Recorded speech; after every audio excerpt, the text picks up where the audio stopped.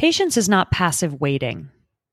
Patience is active acceptance of the process required to attain your goals and dreams. Ray A. Davis. In the previous episode, Dr. Rizal Alavi shared in his reflections that as a partner, he would tell his younger self to be more patient. Be more patient with the process. Be more patient with his partner's process as he supports her. It got me thinking, what do we know about patience? At times in my life, I've had an abundance of it. And other times, I've really struggled to be patient with myself and those around me.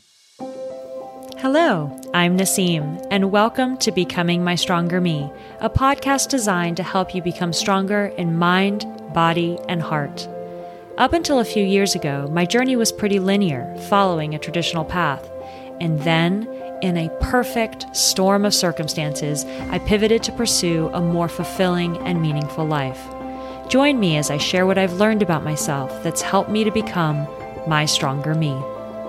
People say patience is a virtue, a trait of excellence, a behavior showing high moral standards.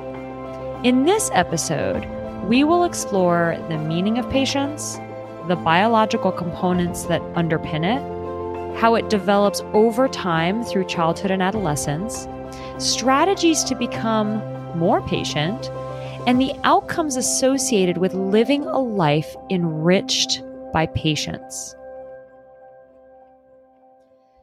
Patience can best be described as the capacity to endure adversity, delay, or suffering without agitation or complaint.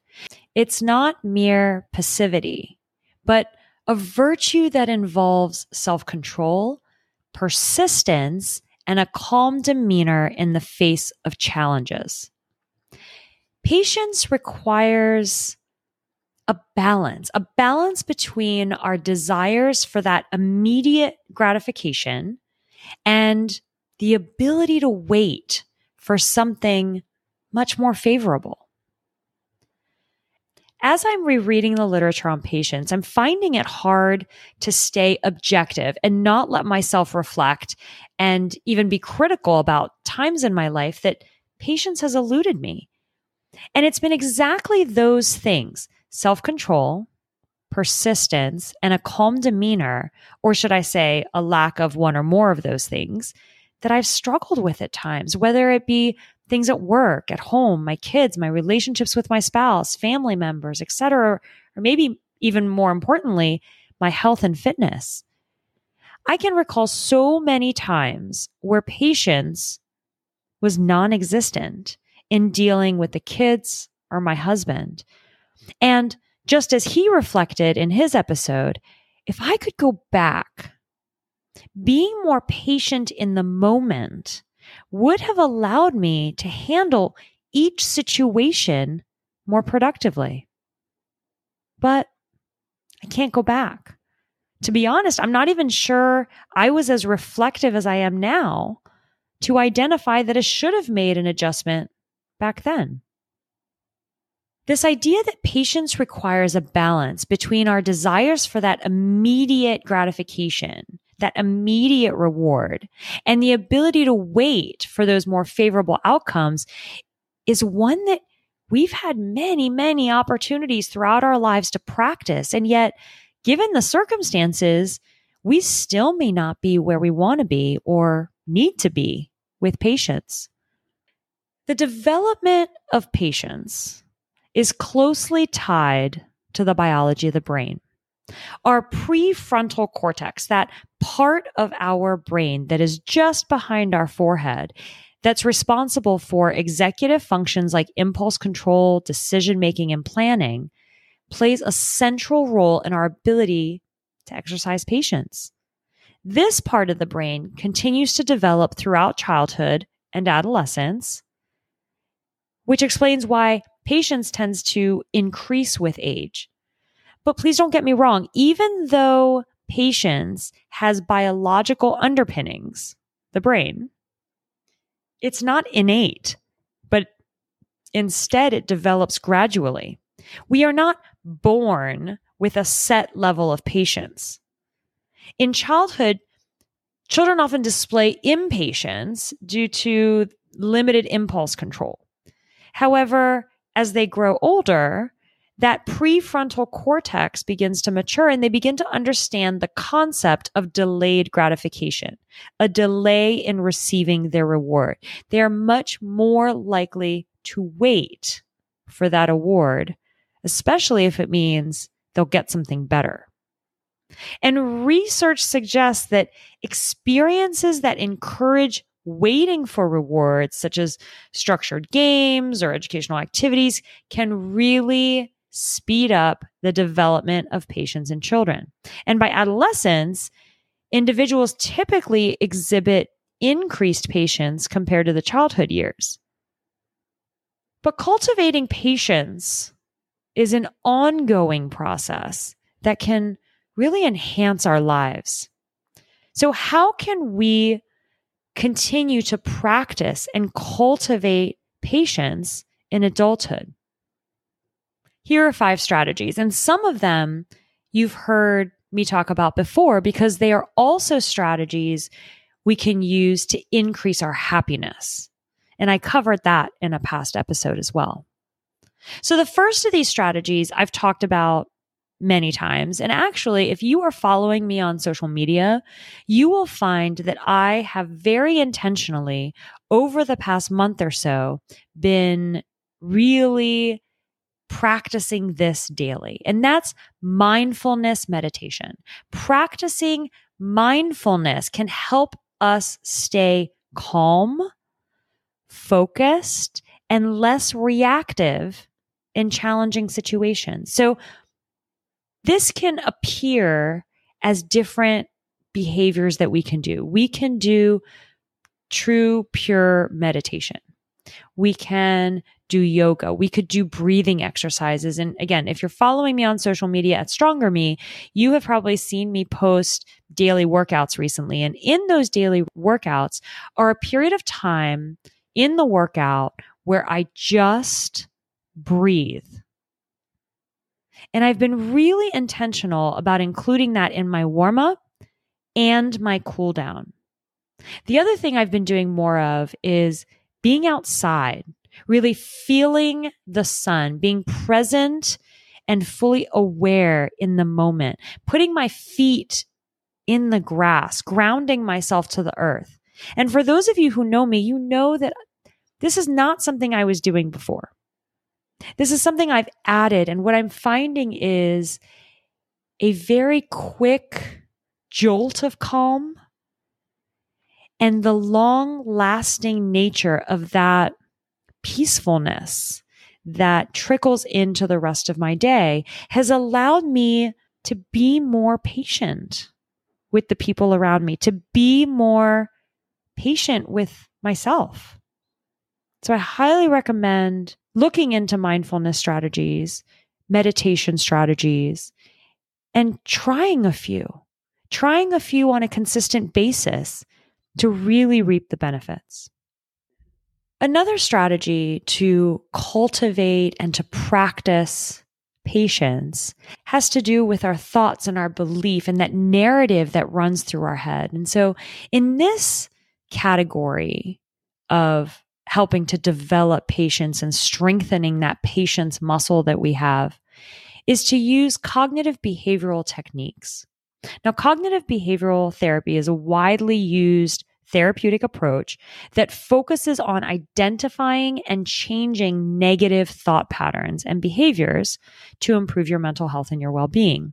And cognitive behavioral therapy, or CBT, uses techniques, and these are practical strategies and exercises that they use in therapy that helps individuals recognize and modify our thought patterns and behaviors. Because sometimes we have a lack of patience because of all the things going through our mind.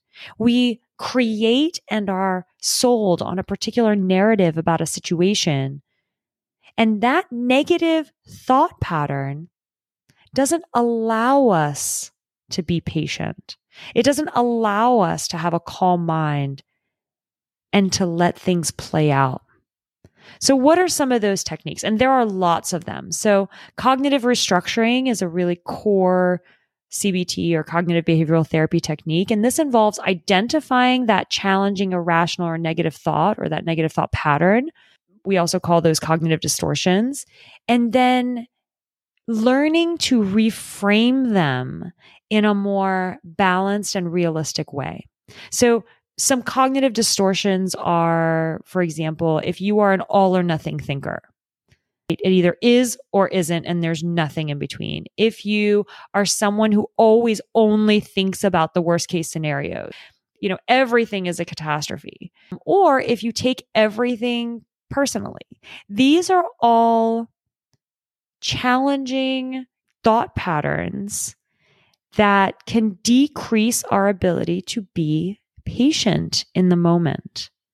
So there are lots of other techniques that cognitive behavioral therapists use: journaling, experimenting, role playing. They oftentimes will give homework assignments for people to work on, positive activities to engage in throughout the day. They might role play.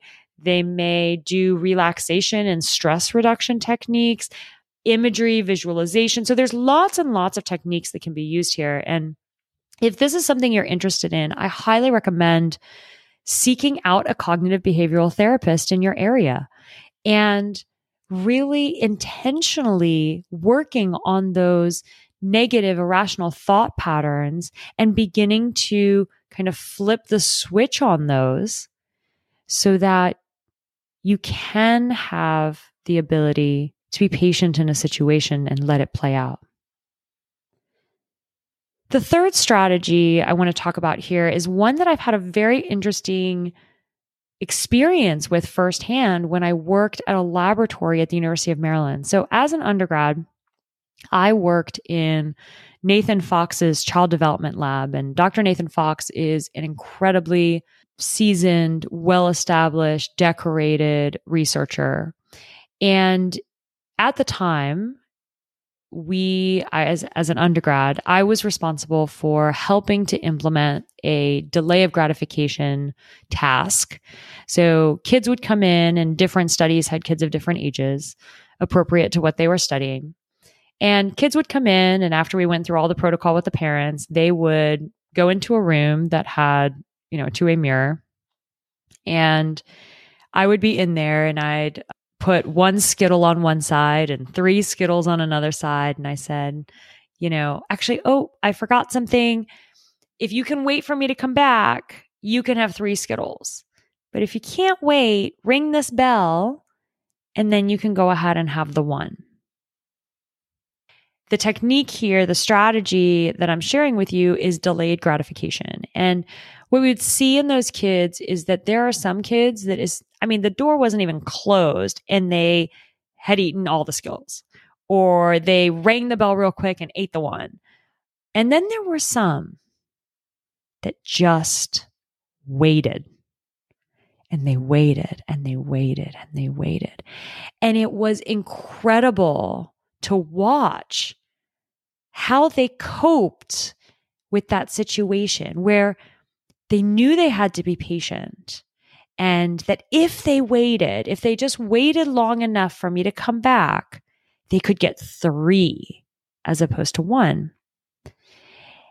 And the kids would do all sorts of things. They would sing to themselves. They would look away. They would look around the room. They'd actually play with the Skittles themselves on the table. And it was a really interesting way to take a look. We were looking at temperament and other related correlates, but it was really interesting to think about kids this way, that they could be patient. I know many adults that would just say, oh, well, I'm not even going to wait. I'm just going to have them all. And there are plenty of people I know that would just wait. They'd wait for you to come back. And it's just really interesting that waiting for the reward, when you get the reward, it is so much more satisfying than that instant gratification of just scarfing them all down and having it be done. As an adult, now that was, mind you, a lab that I worked in, and we published a lot of studies on that work. As an adult, I really believe in setting goals. So delayed gratification is basically encouraging yourself to wait for rewards and then setting goals that require patience. And by doing that, you can significantly improve and boost your ability to be patient in other situations. So for example, if you want to plan a trip, but you know you are a bit cash strapped because you're working on a home improvement project, you could say, okay, I'm going to focus on this home improvement project, but I won't begin planning my vacation until it's done. So the reward for getting the house project done is the vacation. And instead of just taking the vacation and then figuring it out from there, you're delaying that gratification. You are being patient for that reward. These are techniques to practice and flex that muscle in simple ways.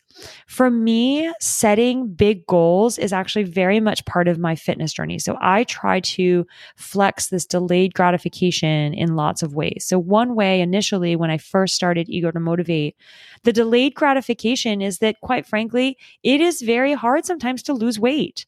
And so you could be doing all the things. You could be eating the right foods. You could be drinking the water. You could be engaging in the community, doing the workouts, everything that's regimented for you. And yet sometimes the pounds don't just melt away. It takes time. But instead of quitting, we can be patient with that journey. Enjoy it along the way. Same is true when I did reach that goal. I started to set fitness goals for the year. So for example, for 2 years in a row, as you've heard me talk about, I set a 365 and 365 where I would work out at least 30 minutes a day or intentional movement for 30 minutes a day every day for a year. And then I did it a second year. And the reward was the accomplishment of the goal. So for me, I didn't set a monetary reward or an object reward. And there's nothing wrong with doing that. I just didn't happen to do it for me. But these kinds of big goals and then working towards them and being patient with the process really helps in other aspects of one's life. So the reality of patience, and this leads us to the fourth strategy of effective time management. The reality of patience is that sometimes we are spread so incredibly thin and our days are planned so tightly to get from place to place, to manage our work schedules, our home schedules, our kids' schedules, our volunteer schedules, our family schedules, that we just don't have the patience or the time for things to go not as planned. And so one of the strategies that is really effective is to become more effective at managing time and alleviating, removing that feeling of being rushed. And that can really promote patience, right? Slowing things down, or maybe not overly scheduling all the minutes of the day. And I know it's easy to say into a microphone as I'm recording. And I know at many different seasons of my life, including right now when, yes, I'm technically not working full time, and yet I'm doing so many part-time things that if I don't manage my time properly, I do feel rushed and I do get impatient in particular scenarios, especially when everything's booked back to back. But what I find is that on days that I can really manage my time effectively, add meaningful buffers, and I'm not saying to waste time, but add meaningful buffers into my day, then I'm more patient in all the experiences of my day. So making more space and buffer in managing my time actually makes the experience of each more enjoyable. The last strategy here, and I talk about this in a variety of episodes in a variety of different ways, is the importance of having positive role models in your life, right? So observing and learning from other people who are patient can really inspire personal growth in this area. So why does this even matter? Why is living a life with increased patience or an abundance of patience important? And maybe I should have started with the why at the beginning of the episode, but here we are.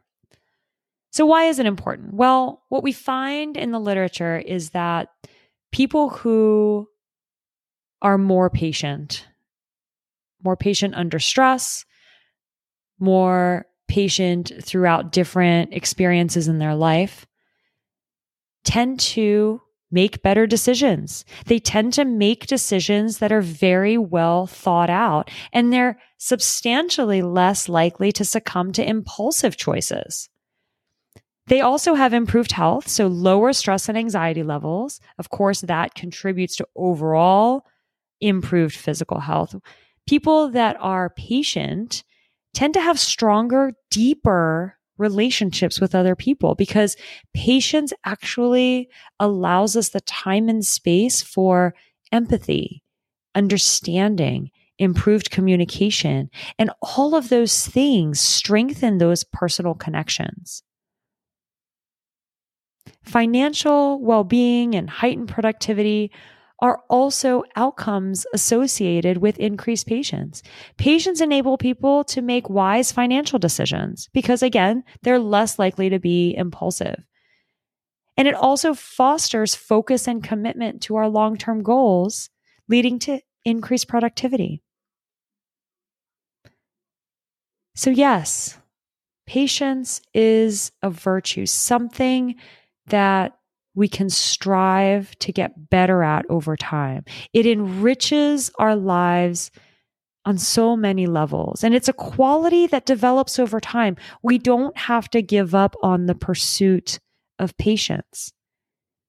And yes, that development of the prefrontal cortex, the critical period for that ends in our adolescence. But that doesn't mean that we can't continue to cultivate patience through mindfulness, those cognitive behavioral techniques, practicing delayed gratification.